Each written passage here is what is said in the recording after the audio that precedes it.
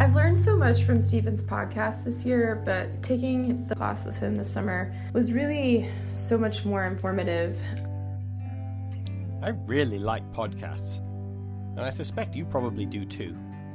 But sometimes you need something deeper. Sometimes you need something more dynamic. Which is why 10th Theology will be running a spring school, starting on the 29th of March and running every 2 weeks until the 3rd of May. At the spring school, we will be going line by line through the Sermon on the Mount. There'll be space for teaching, input, and conversation. All the classes are online, and I've arranged them to meet as many time zones as possible. It's a lot of fun. Last summer, I ran something similar, and I asked some of the students for their feedback and to see if they would recommend something like this to anyone else. I enjoyed wrestling with the great theological material that Stephen recommended and guided us through, and this all made sense to me despite my lack of theological training. A Stephen Backhouse Bible study is like no other. It is awesome. It is next level Bible studying. It was wonderful to read all these great texts that he put in front of us and discuss them with people all over the world. I'm definitely going to be joining the next class. For prices, times, and to register, send an email to info@tenttheology.com. Welcome, fellow traveler. You are now listening to the Tent Theology Podcast. Each week, we have a tent talk where we pursue the renewing of the Christian social and political imagination. This series started because people were sending me emails and questions about their distress at the overwhelming support that they saw amongst charismatics and evangelicals for President Trump, but also more broadly for the aims and principles and methods of the Republicans and the Trump supporters and the conservative movements particularly. So this is how our talks started, with people who just were despairing over any Christian alternative. They couldn't imagine anything new. They knew that the conservatives were not reflecting the way of Jesus. They don't think that the liberals and the left wing reflect the way of Jesus. But a lot of people are just despairing that there is an alternative, or despairing how they could imagine a way that is not beholden to the left or the right wing. So the series started with a slew of emails about this sort of topic, but as the series has continued, now the emails and questions I'm getting are all to do with violence. The vast majority of questions I'm getting now are from people who recognize the implications of some of the things that I've been saying. And now they're starting to ask, what about violence? What about the military? What about police? What about defending our families and our property? These are the sort of questions that I'm now getting. And I have been deliberately not talking about violence and lethal violence in an explicit, specific way until now, because I wanted to set the stage. I wanted to lay the groundwork. I wanted to talk about violence within the framework of the way of Jesus. Of course it's an important topic. In fact, I feel like the use of lethal violence, to give up the right to use lethal violence against our enemies, is probably the main way that the followers of Jesus are going to be an alternative to the right, to the left, and any other spectrum that you might care to name when it comes to politics and social organization. And this is an issue that also has to do with nationalism, with patriotism, with the tendency of the human psyche to want to gather together with those who look like them and sound like them as much as possible, to hoard resources, to expand territory, to defend the inner group against the outer group, or to further the interests of the in-group against the out-group. As I've said many times, I don't know how else to describe it. There isn't one good word to describe all of that. We tend to just use the word patriotism, or nationalism, or tribalism. And all of those words fall apart at various levels. But this is what we're talking about. Defending the people who look like you and sound like you as much as possible, protecting the resources for those people, and attacking those who don't look like you and don't sound like you. This is deeply human. It is deeply part of our history. It's prehistorical. And it is one of the main things the earliest followers of Jesus gave up. It is the main thing that they recognized they had to avoid. They recognized that patriotism was a vice that the world was telling them was a virtue. There is a theologian named Stanley Hauerwas, Hauerwas. Stanley is from Texas. He is a pillar in the world of theological and political examination of national identity, of war, of violence. I heartily recommend Stanley Hauerwas to you. And Stanley often says to his students when he teaches on Christian ethics, he begins his lectures by saying, before you understand anything to do with Christian ethics, you first have to understand nonviolence. You essentially have to become a pacifist if you want to understand Christian ethics. So Stanley begins with what we would call pacifism. And by the way, I'm going to talk about that word, pacifism, as we continue. But in any case, Stanley starts with saying, I want to turn you into non-violent activists before we go any further. Now, I have a lot of time for Stanley Hauerwas. He is a giant upon whose shoulders we are sitting. But I am trying a different tack. Rather than begin with non-violence, I very deliberately began with talking about benign indifference towards the governments and nations and states that we live in. I talked about the gospel as the announcement of your rightful king who has broken the siege. I talked about faith as the word which says, follow me, be with me, be seen to be with me, more than it says, agree to a set of propositions and mentally assent to the miracles. I talked about reading from below and reading the Gospels and the New Testament as documents of people without power, rather than with people trying to figure out how to govern and rule the way that their land. I talked about powers and principalities as invisible forces which influence our lives, many of which are invented by humans and started by them as inherited traditions, common sense, religions, schools, organizations. I talked about the ethic of mutual submission, where everyone lays down their life for their friends, which itself is based on kenosis. Jesus creates the gentle space by withdrawing his will to make space for other wills to flourish. We talked about the Christ lens, where you read the scriptures through the lens of Jesus Christ rather than the other way around, where you allow the Word of God to influence the other words about God. We talked about being a prophet and speaking God's truth into positions of power.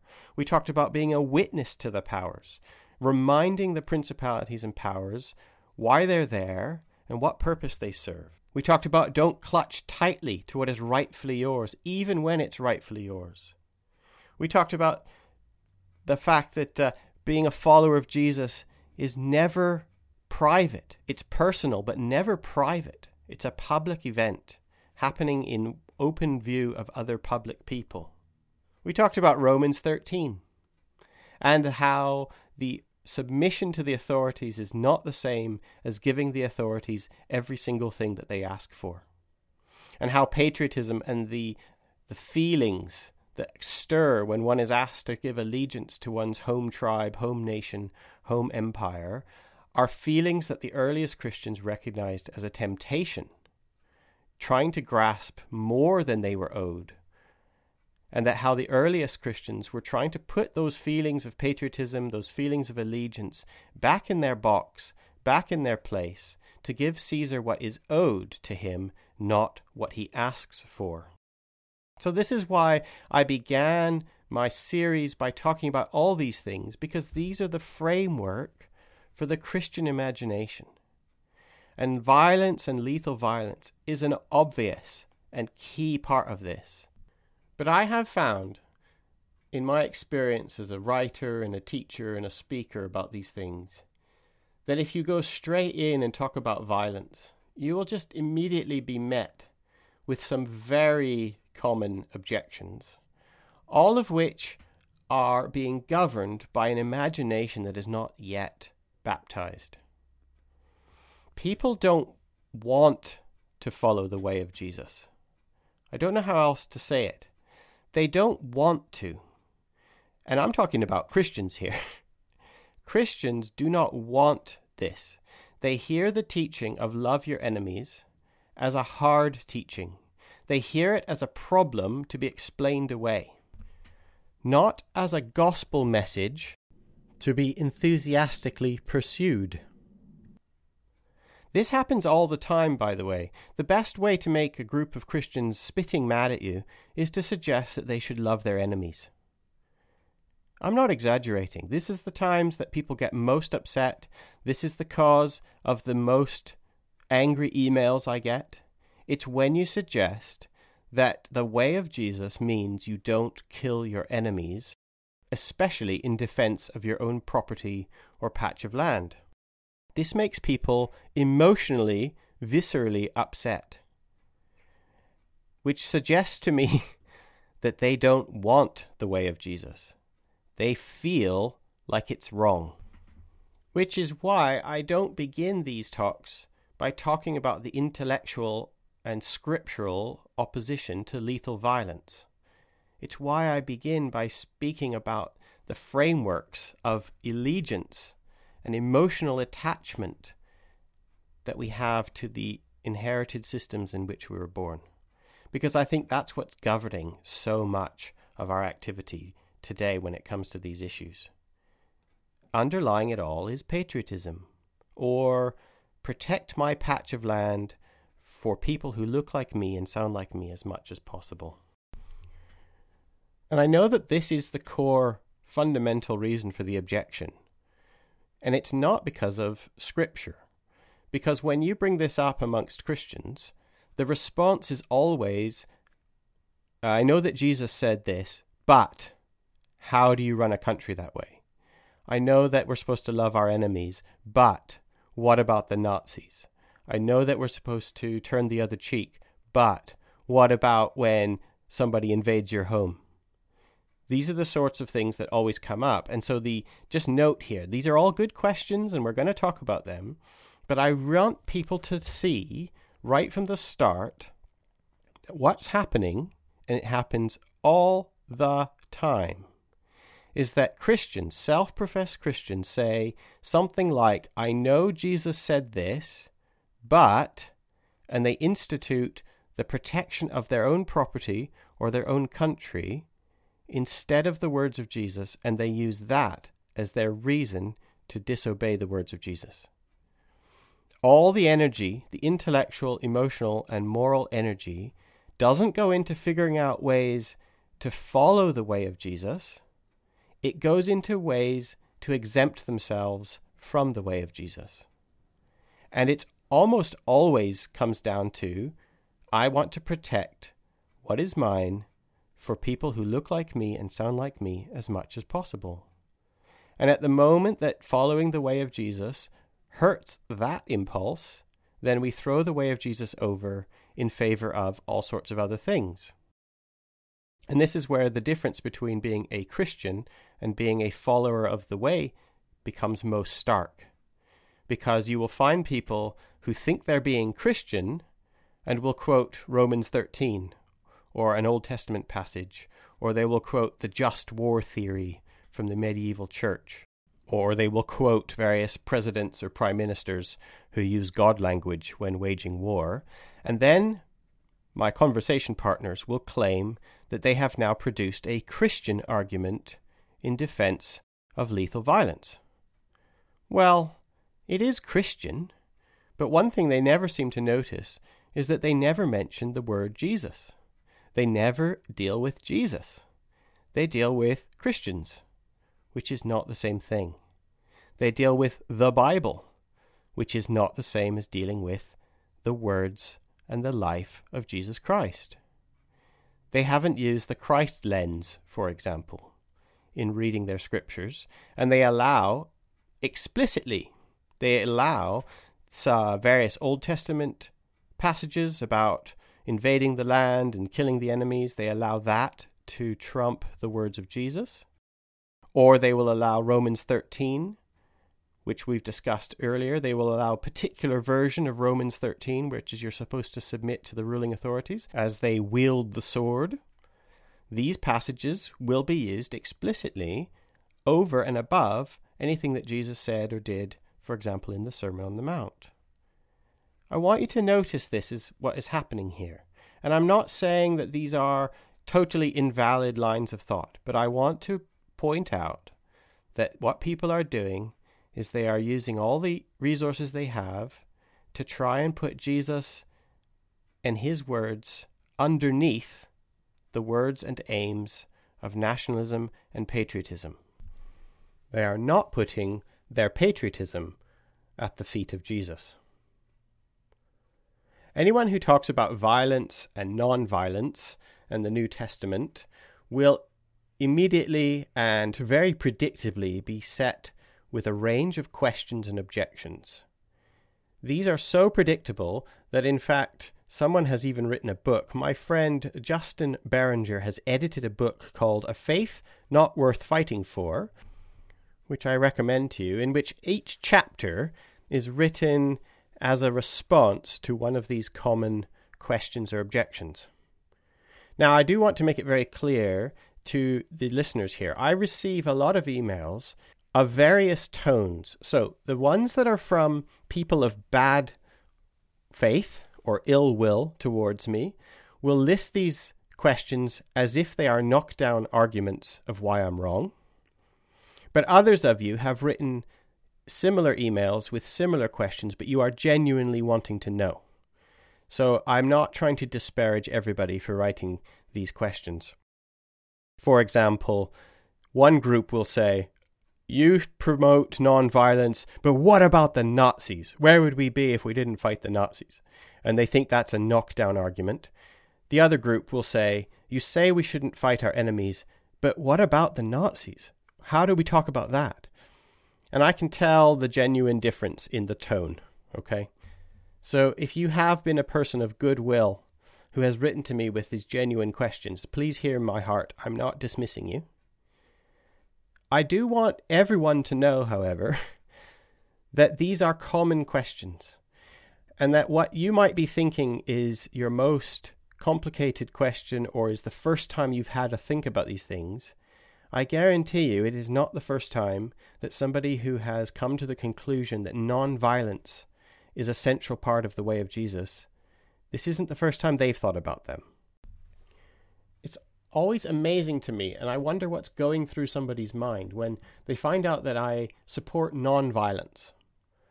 And then I'll get an angry email or I'll get an objection after a talk saying, but Romans 13 says we should submit to the ruling authorities. Or, Jesus told his disciples to buy 2 swords. And these 2 biblical passages will be offered as if I have never thought of them before. As if this is the lightning bolt from the blue that's going to destroy any argument that the followers of the way of Jesus shouldn't pursue lethal violence. As if these aren't the 2 passages that people who support non-violence don't think about all the time. Please be aware that if you bring this up to somebody, this is probably something they've studied, researched, or in my case, published on. This isn't the first time we've heard these objections, and we have very good reasons to talk about those passages. They slot into the framework of the renewed Christian imagination that I've been trying to build. Likewise, if you say, what about the Nazis, or what would happen if your wife was being held at gunpoint, wouldn't you use lethal violence then? These are scenarios which are addressed towards non-violent practitioners all the time. So they are important questions, and we will talk about them. But I do want you to know that they're not the knockdown arguments that you might suspect, and they also aren't new to people who talk about nonviolence and who practice it.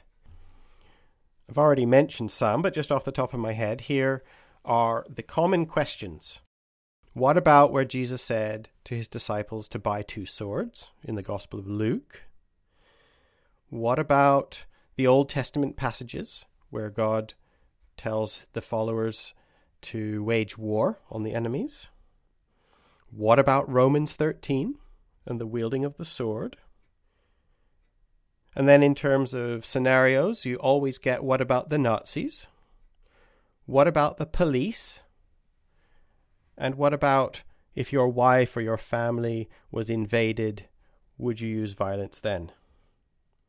The other very common objection or line of thought that comes up is something like, I know that Jesus said, turn the other cheek and love your enemies, but wasn't this just a private act, and our public responsibility is different? So a differentiation between the private realm of the Sermon on the Mount and how followers of Jesus are meant to treat their enemies personally, and then the public responsibility that people have towards their neighbors or their countrymen. So I will be dealing with these in the following episode, probably episodes, because they are important questions, even if they are common questions, and even if they are quite predictable questions, they are still important, so we're going to deal with them. I mentioned earlier how I wanted to talk about the word pacifism.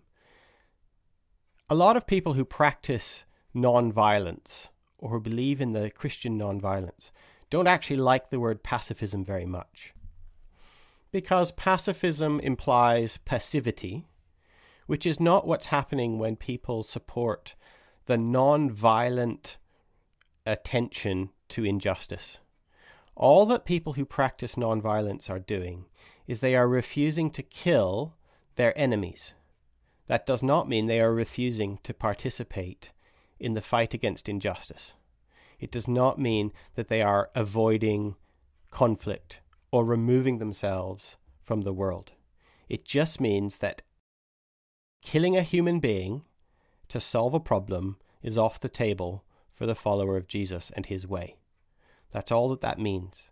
And so the practitioners of nonviolence are seeking new solutions and better solutions and alternative solutions to simply killing one's enemies. And they're doing that because they are trying to put their moral and intellectual and political capital into solving problems as much as they can according to the way of Jesus, rather than pouring all their resources into finding ways around the way of Jesus or finding ways to exempt themselves from his way. This is all that practitioners of nonviolence are trying to do. And the word pacifist sometimes carries with it a connotation of avoidance and passivity, which, by the way, I don't think is actually true. And it's certainly not true that a pacifist is a coward, because during the time of national patriotic jingoism, if your country is at war and everyone is baying for blood of their enemies, I dare you to tell me that the pacifist is a coward. Pacifism and nonviolence are not responses that are drawn from a fear of fighting. They are drawn from a desire not to kill a human being, even when that human being is trying to kill you.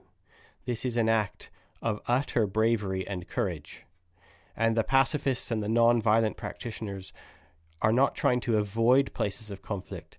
In fact, quite often they think that it's their role to be right at the front and center of where there is conflict.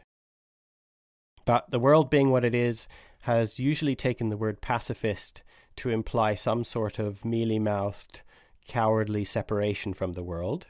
And so, in an effort not to have to fight the same boring fights over and over again and die on those hills, a lot of pacifists just use the language of non-violent resistance. Which brings me to another rubble-clearing exercise, which is the difference between violence and lethal violence.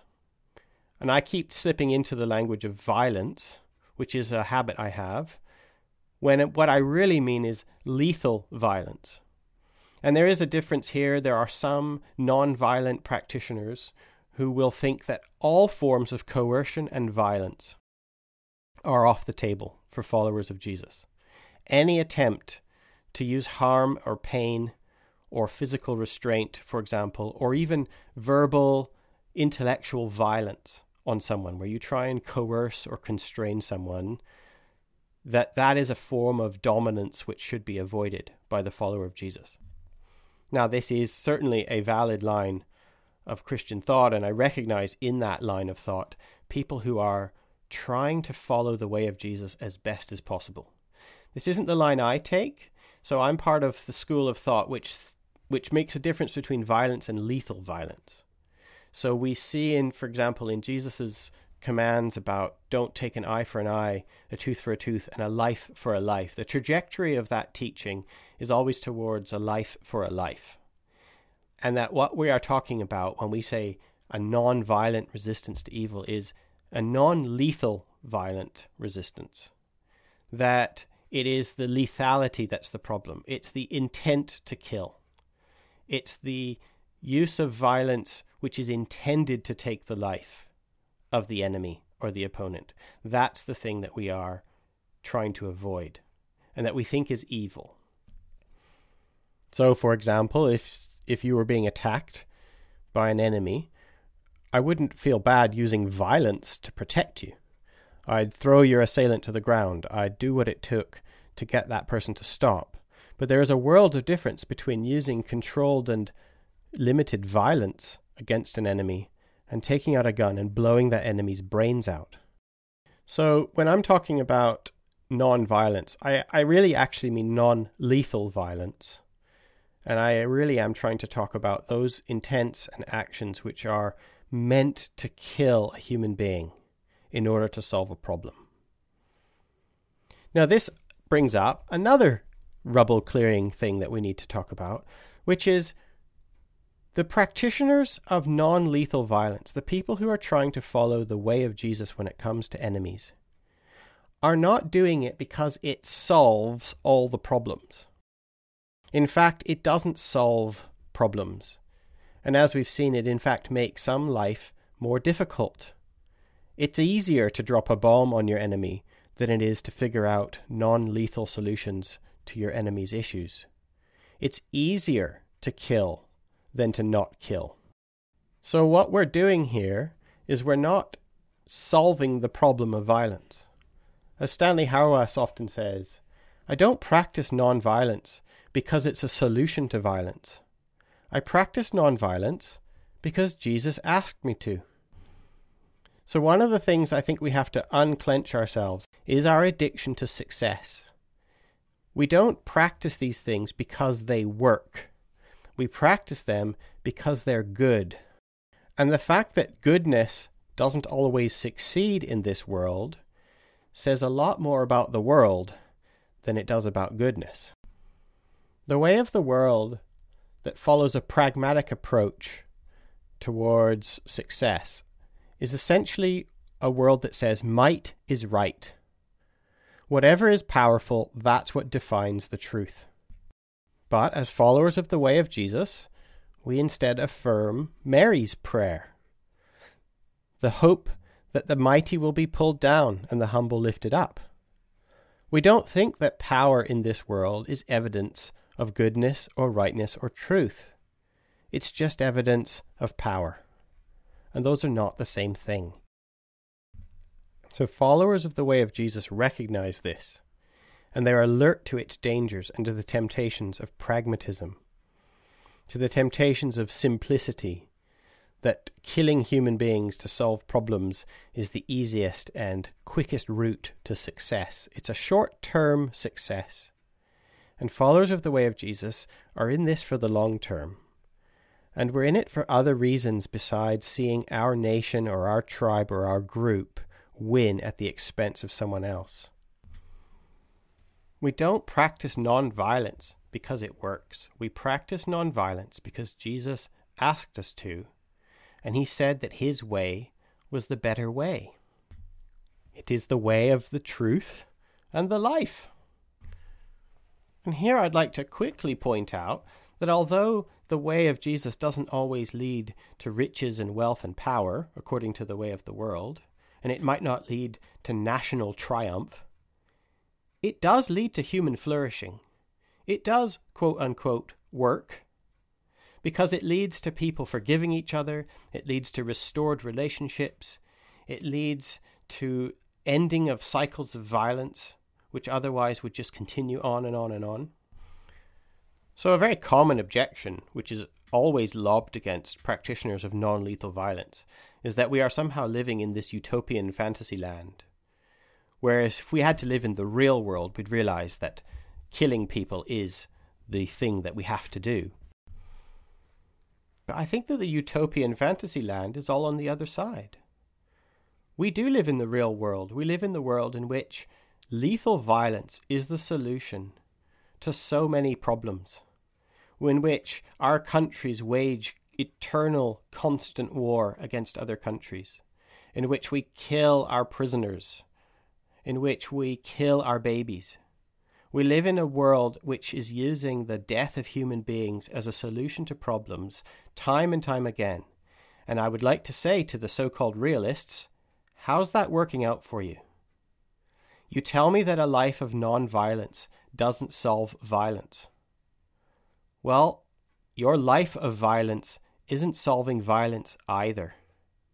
The endless cycle of killing, revenge, doesn't work.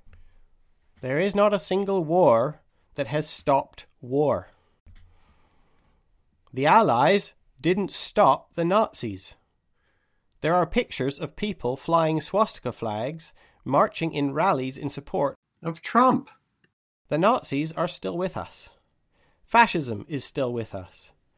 Violence and war and killing is still with us, despite the fact that we constantly employ violence and war and killing in order to stop these things.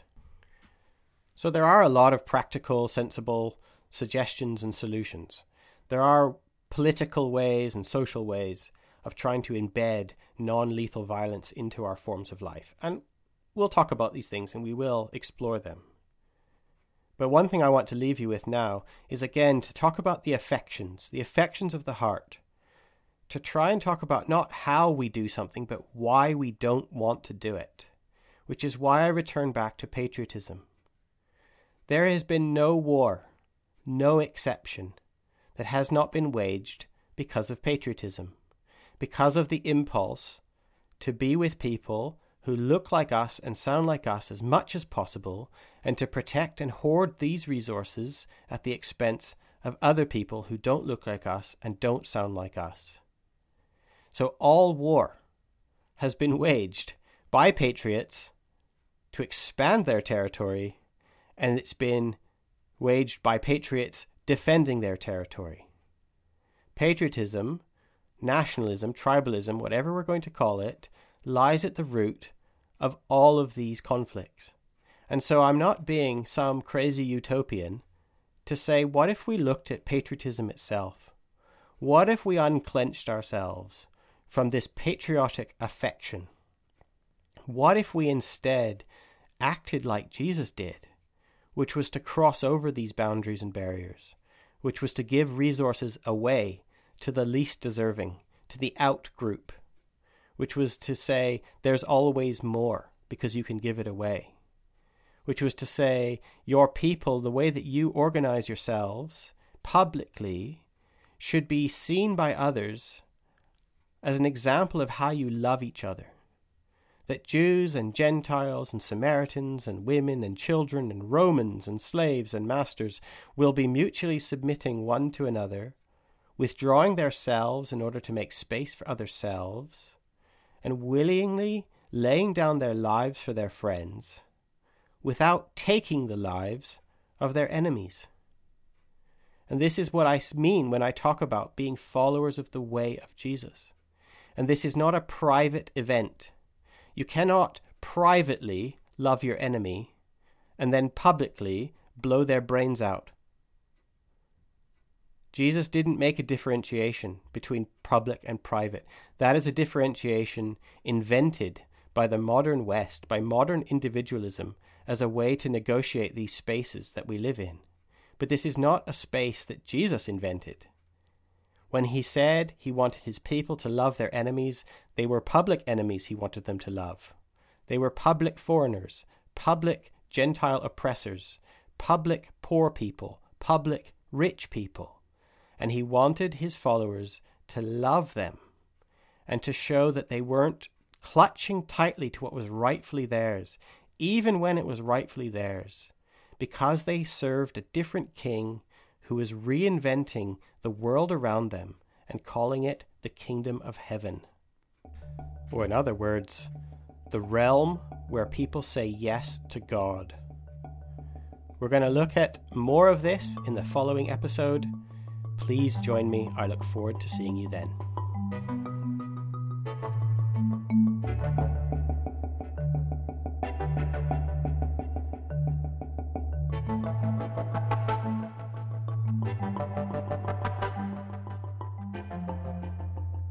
I'm very happy to welcome back to the tent Sean McCoy and Chris Marchand, my old friends, my sparring partners. Welcome back, guys. It's nice to see you again. Good to see you, my friend. Good to be here. So, we've often heard a little bit about Sean's story, specifically when it comes to violence and organized violence. And I do keep thinking, Sean, we need to give you some... we need to just sit you down and interview you one day, don't you? Don't you think, Chris? We just need to interview Sean and find out about his life and his road to violence. What do you think when you hear all this stuff about violence and laying down of swords and stuff, Sean? Well, I think to me, it's at the crux of one of the biggest challenges we have in our application of all these things to the real world. I mean, we're under the threat of violence all the time, and it's a part of what we've done since creation, if you will, regardless of how you define that. That we're up against it historically, we're up against it on a daily, not just from other people, but from just the world. And so I think it's this physicality and the softness to it and the vulnerability that we have, and then how we react to it in terms of solving problems between social animals. There's a huge paradox. What did you think about I try to make this distinction between lethal violence and using violence at all. And you've pushed back on me a bit in the past. Go on, keep pushing. What do you don't like that distinction? No, excuse me. No, because I think I mean, to me, it's kind of this, it's not, maybe it's an all or none. I don't see, and I say that because I don't see Jesus, the story of Jesus disseminating or discerning relative to where the violence stops. Now, I know you can get really nitpicky and go, well, if you rip a plant out of the ground and you eat it, you're killing the plant. Or, you know what I mean? Like if I rub hand sanitizer on my hands, I'm killing bacteria. And so are you being violent? And it's something that I'm definitely internally always struggling with around what level of quote unquote violence and how far do you take that? Because it can be a slippery slope. I just think if somebody came into my home, we tone it down a bit, make it a little bit more specific, and just wanted to physically, and was angry or was upset and did something that wasn't necessarily life-threatening, but was something that needed to be happening physically. I want to use the least amount of physical interaction required to diffuse that situation, and even to the point of giving up my own safety for that. And then the other hook with that is as a father and as a husband. I remember first talking this with my wife, and her response, even my kids' response, were kind of like, "Well, you're not going to be here to. So if somebody came in here to hurt us, you wouldn't help us," kind of thing. And this is your immediate family. That's a huge paradox to put out there to say, if you're going to say no on some level, right? And so it becomes there's a natural order of things that says, I want to be safe and secure, and you're telling me that this isn't going to happen. And not that they're, running for the hills or anything, but it challenged all of us in terms of that thought process. But I just, I can't read at this point in my life. I can't see those words. I can't look at what's happening in the world. And then the effectiveness of violence anyway. You've talked about it many times, Bonhoeffer and the rest of these kinds of things. Yeah. And if you really, really look at it, is it really better? Yeah. Are we really better off because of it? And man, I just don't know. It's like retributive justice versus restorative justice with the death penalty down here in Texas or anywhere. Yeah. I mean, all of those stories sound great until you really, really look at it, their effectiveness and what restorative justice and what that does. And isn't that at the very crux, no pun intended, of Jesus' life in the gospel? It's a counter to power, saying I could level this whole place. I have it within me. I'm not going to. even though it's not only in my capacity to do so, but even if I'm justified, I'm not. So how do I juxtapose that sentiment and then say that's all together good and fine over there, but then I have to somehow draw a line somewhere. That's the struggle I have. But I find myself not wanting to be a part of it in any way. Yeah, I mean, I find it so ironic that I'm talking to a Texan ex-military father, and he's more pacifist than I am. I think this is hilarious. This is great. I mean, in terms of, I have a lot of time. I just do have a lot of time for people that don't want to use any violence at all. And they even will say like words are violence and mockery is violence and shouting loudly is violence. Like they really take it seriously, the idea that you can inflict violence or domination on somebody else, and that they're like, I want to live a life that doesn't dominate other people. And I have respect for that, for sure. I do think Jesus used violence in the temple though, so I kind of bit like, well, what's going on there? If flip the table though, I don't know if that, I mean, yeah, right. It was more out of frustration. It was more of disengaging that medium from being allowed to practice in the temple versus, he didn't even push a person away. He disrupted the medium to allow that to happen. I guess this is just where I would say like that is a form of violence. It's just not lethal violence, and I try and make that distinction. But it's not very. I admit that it's a slippery slope. Chris, what do you think? So oh boy, when you brought up this subject, I'm excited about the whole thing. I'm excited about violence, Stephen. It's very exciting. Okay. I'm frothing at the mouth. No, so I think one of the things that I thought about as you were talking and describing where you stand on this is, I wonder if there are 3 categories, and there might be even more. So there's lethal violence and violence, and then there's force. Okay. Because, have I ever told my hospital story here? I can't remember if I've told this on the podcast. I don't think so. So I was a hospital chaplain for a year, and there was a point in time where a patient became psychotic and attacked nurses and chased nurses down in the hospital. Yeah. I happened to be on the floor when this happened, and I subdued him. Right. This is why I want to separate violence from force. I had 0 sense of violence in my heart, but I had complete force, meaning I have to do whatever it takes to get this guy to stop attacking the nurses. I had to take him down because there was no security guards at that time. Yeah. And he grabbed her hair, yanked on it, actually pulled some of her hair out, and I was forcing his hand open, and in the midst of that, other nurses came around. Every single one of us, we were almost in tears as it was happening. Right. We had no desire to want to hurt this person, and we used force. Yeah. And so I'll tell you this. So I felt like my conscience is clear of what happened that day. The other day, though, this week, I was with a parishioner, somebody in my church, just a couple of days ago, and he gave me an idea. We were talking about church-related stuff. He shared an idea about the direction our church should go. Do you know what I did? I said, that's a stupid idea. Uh-oh.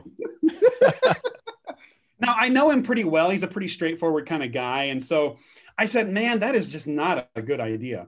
And I'm reflecting on that now. My words, I was more violent in that moment. Yes. Because I wanted to kill his idea. I wanted to destroy his idea. Yeah. And so that's where I kind of want to make a differentiation. I'm curious what you think about that. How do you perceive those differentiations? I think it does have something to do with negating a person's personhood, or trying to sort of wipe them off the map. Like it's that dismissal idea. It's like the idea of like negate, like just excising them from reality, like out of sight, out of mind, get out of here.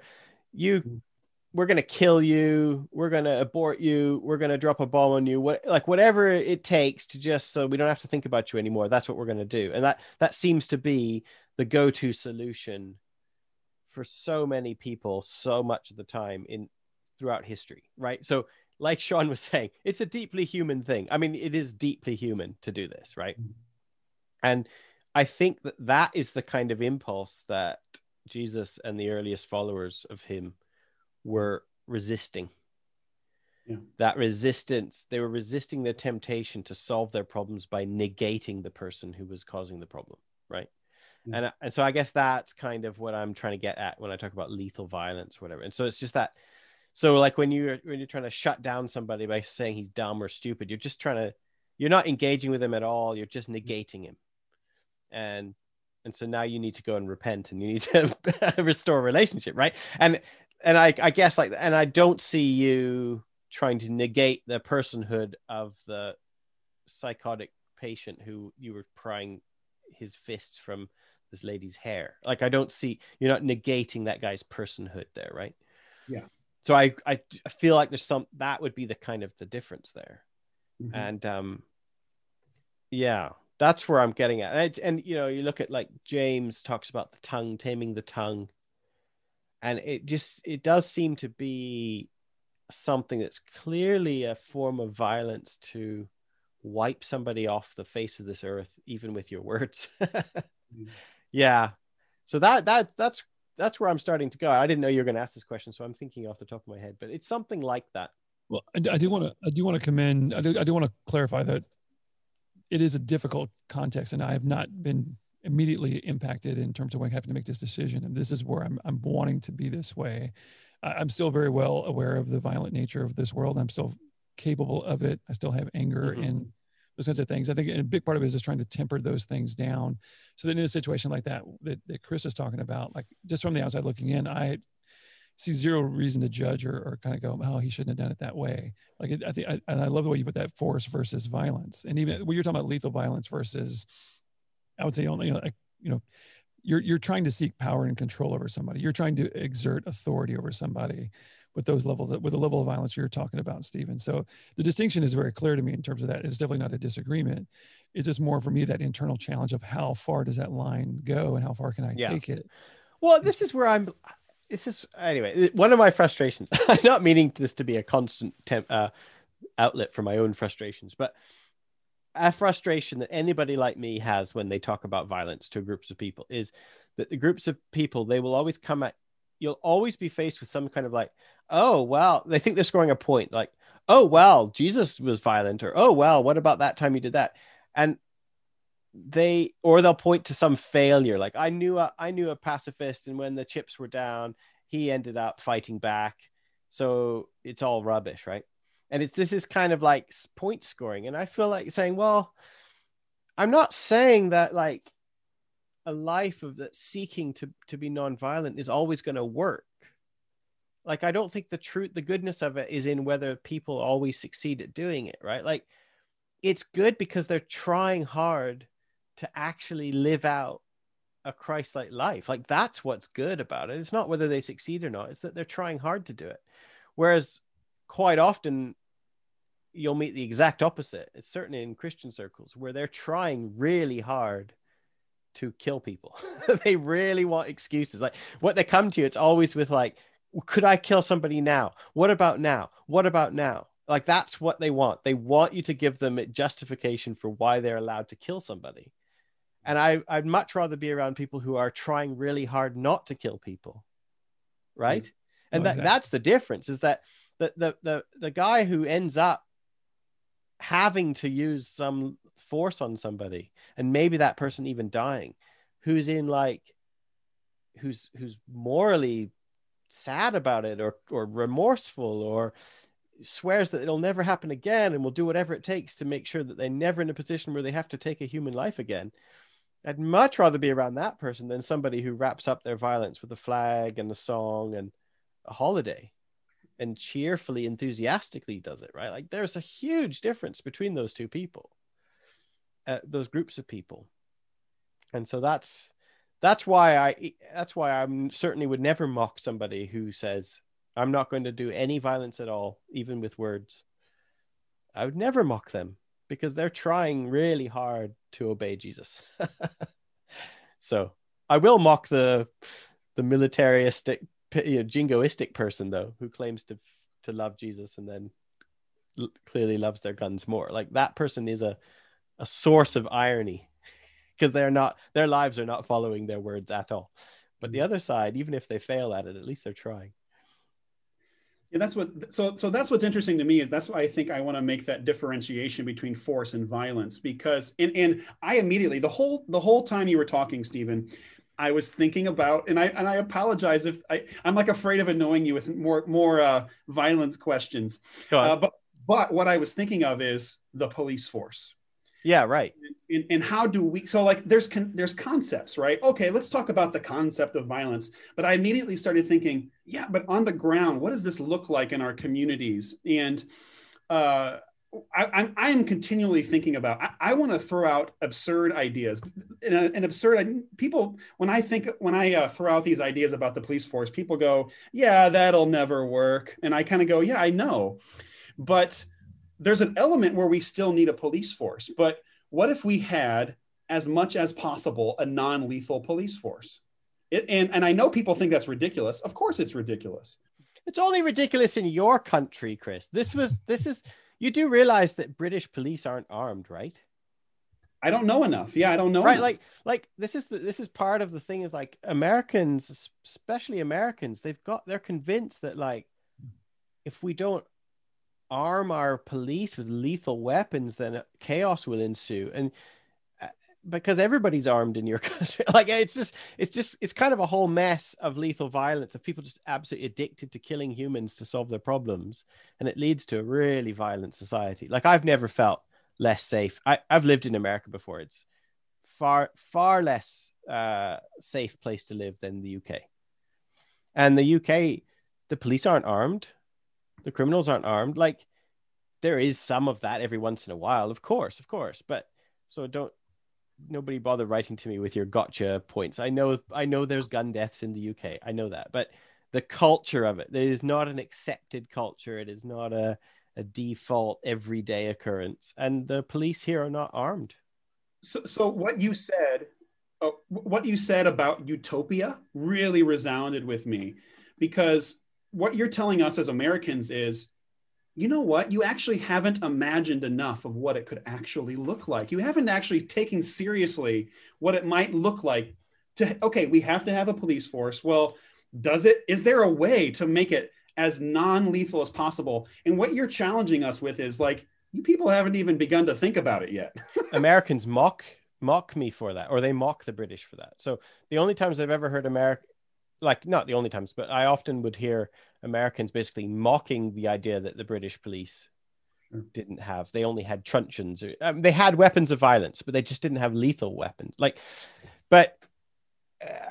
And listen, the police, talking about the police force is a morally complicated thing to do right now, because police forces are not 100% always systematically on the side of good.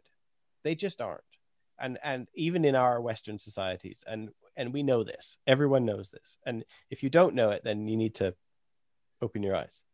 And so we have to also think about the systematic force as well. And that individually good people might be involved in systems that themselves are bad or tend towards bad. So talking about the police is a complicated thing. I do know and heard of individual policemen who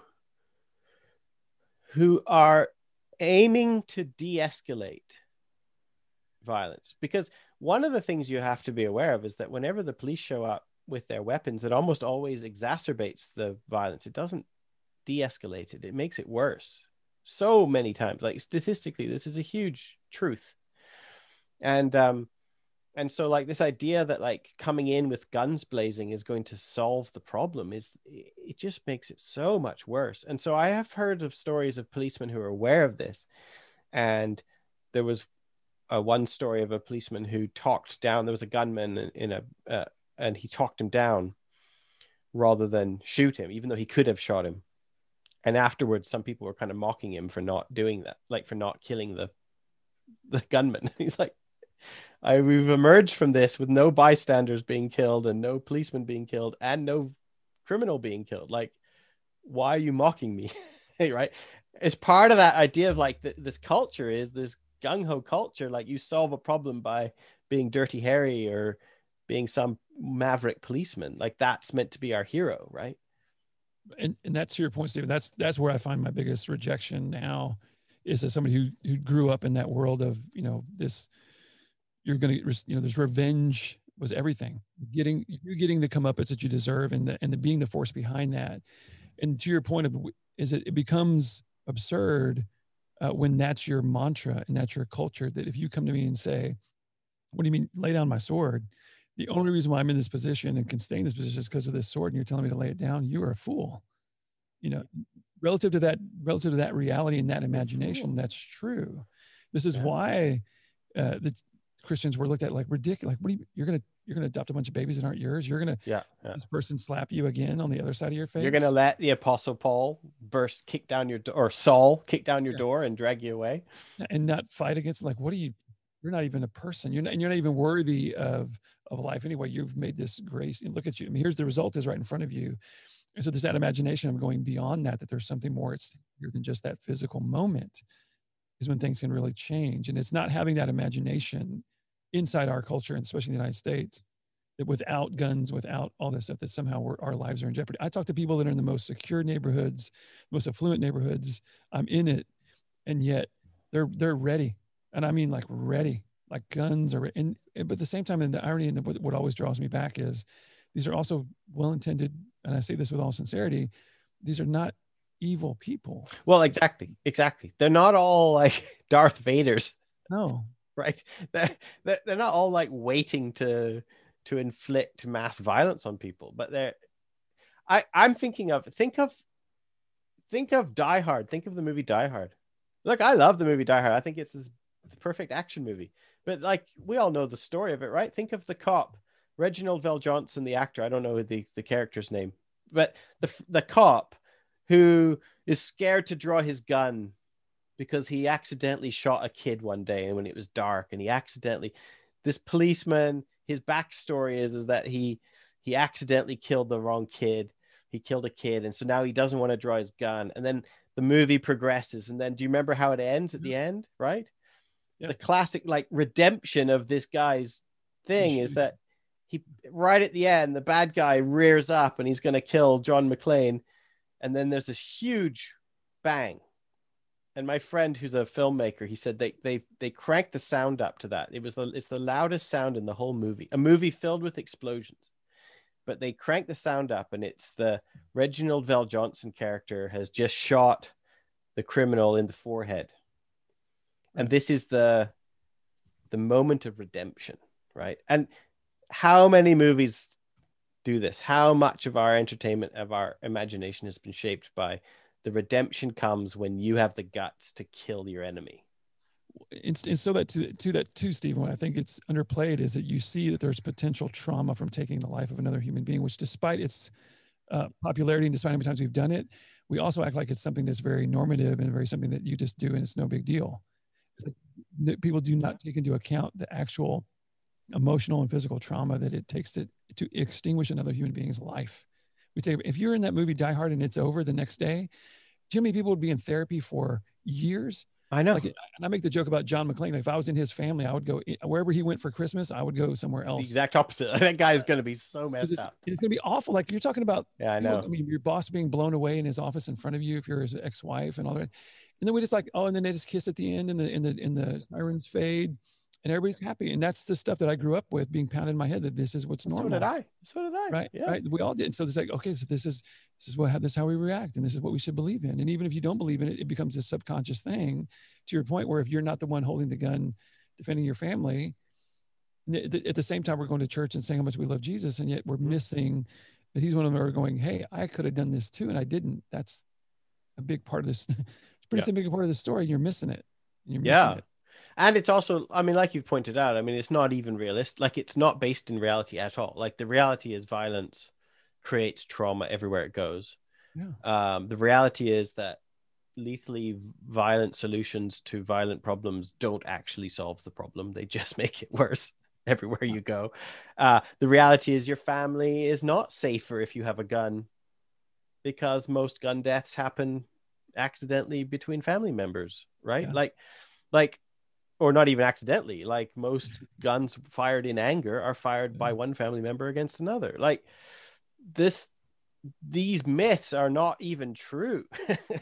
You aren't going to protect your family best by having a gun. You aren't redeemed when you kill your enemy. Destroying that guy and wiping him off the face of the earth doesn't solve the problem. And I think it'd be, historically, I go back to, I mean, look right now in the UK, I mean, I don't know, a lot of listeners in Europe.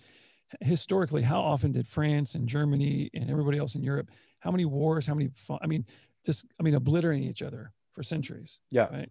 And since one of the big things at the end of World War II, which was a lot different than World War I, if you look at the Treaty of Versailles and how that was handled in terms of, restorative versus, retributive justice. Right. What we did after World War II, we helped, and who's got the strongest economy right now in all of Europe? Yeah, right. Germany. Yeah, yeah. And yet the idea that Germany and the UK are going to go to war right now, would that ever happen? No. Because it was restorative after World War II. It wasn't retributive.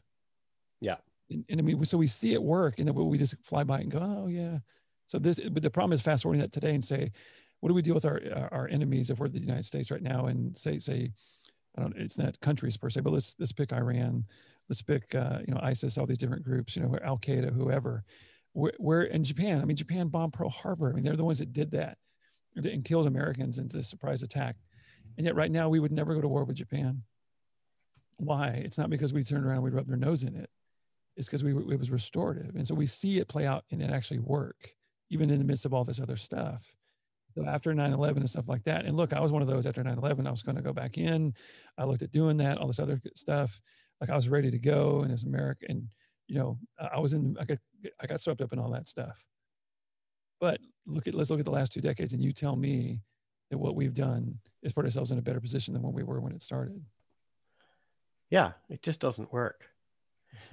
I mean, there's also the extra added level of talking about what followers of Jesus should do as opposed to what nations are going to do.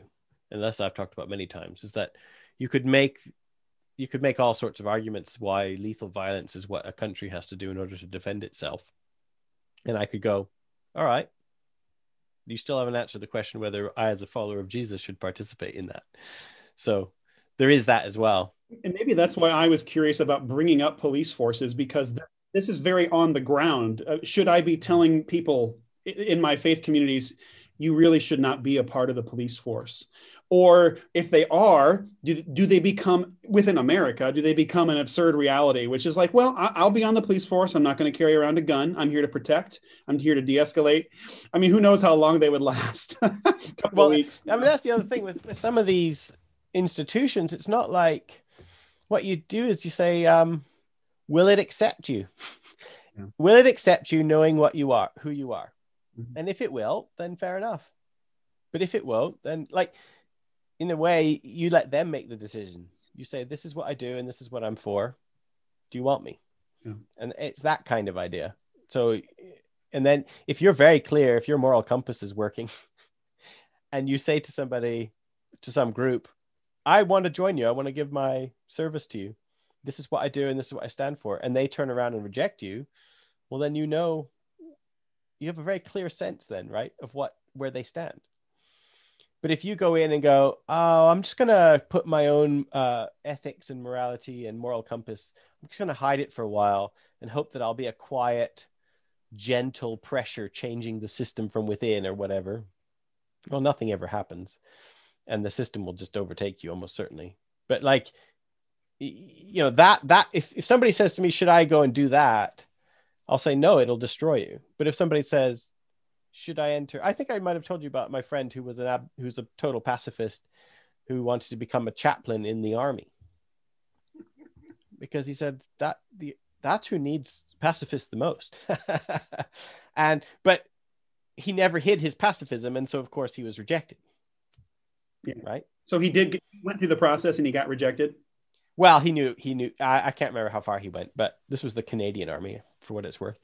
Because Canada does have an army. Have either of you seen the movie Hacksaw Ridge? Yeah. Based on I love that movie. I mean, it's a Medal of Honor winner in the United States military who was a pacifist and wouldn't shoot a gun. Yeah. And so that whole story is a little bit in line with what you're talking about, where it is a paradox. How do you serve? Are you in the police force? And then you can even take that out even further, Chris, because you're looking at, if I'm paying taxes or supporting, making that happen, but I'm like, I want to be a pacifist, but I'm over here contributing to the economy. Because I mean, if you go back to 9/11, the reason they attacked the World Trade Centers wasn't because it was anything other than, I mean, the primary was because it was considered the economic center of the United States, and there was a part of that to try to take down the socioeconomics of the and to hinder it that way. And they looked at everybody in those buildings as contributing to the economic existence of the country that was oppressing them. Mm-hmm. So by saying, "Oh, I'm just a waiter in a restaurant," on the other side they saw that, but you're contributing to this whole thing to make it happen.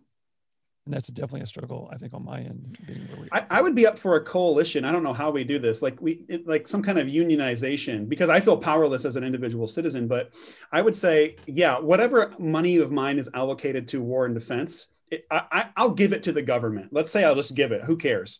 But it needs to go to fighting homeless populations or something like that. I mean, like, is there a way? I mean, I feel so powerless as a citizen, but I don't know. I mean, maybe there's something to that in the future.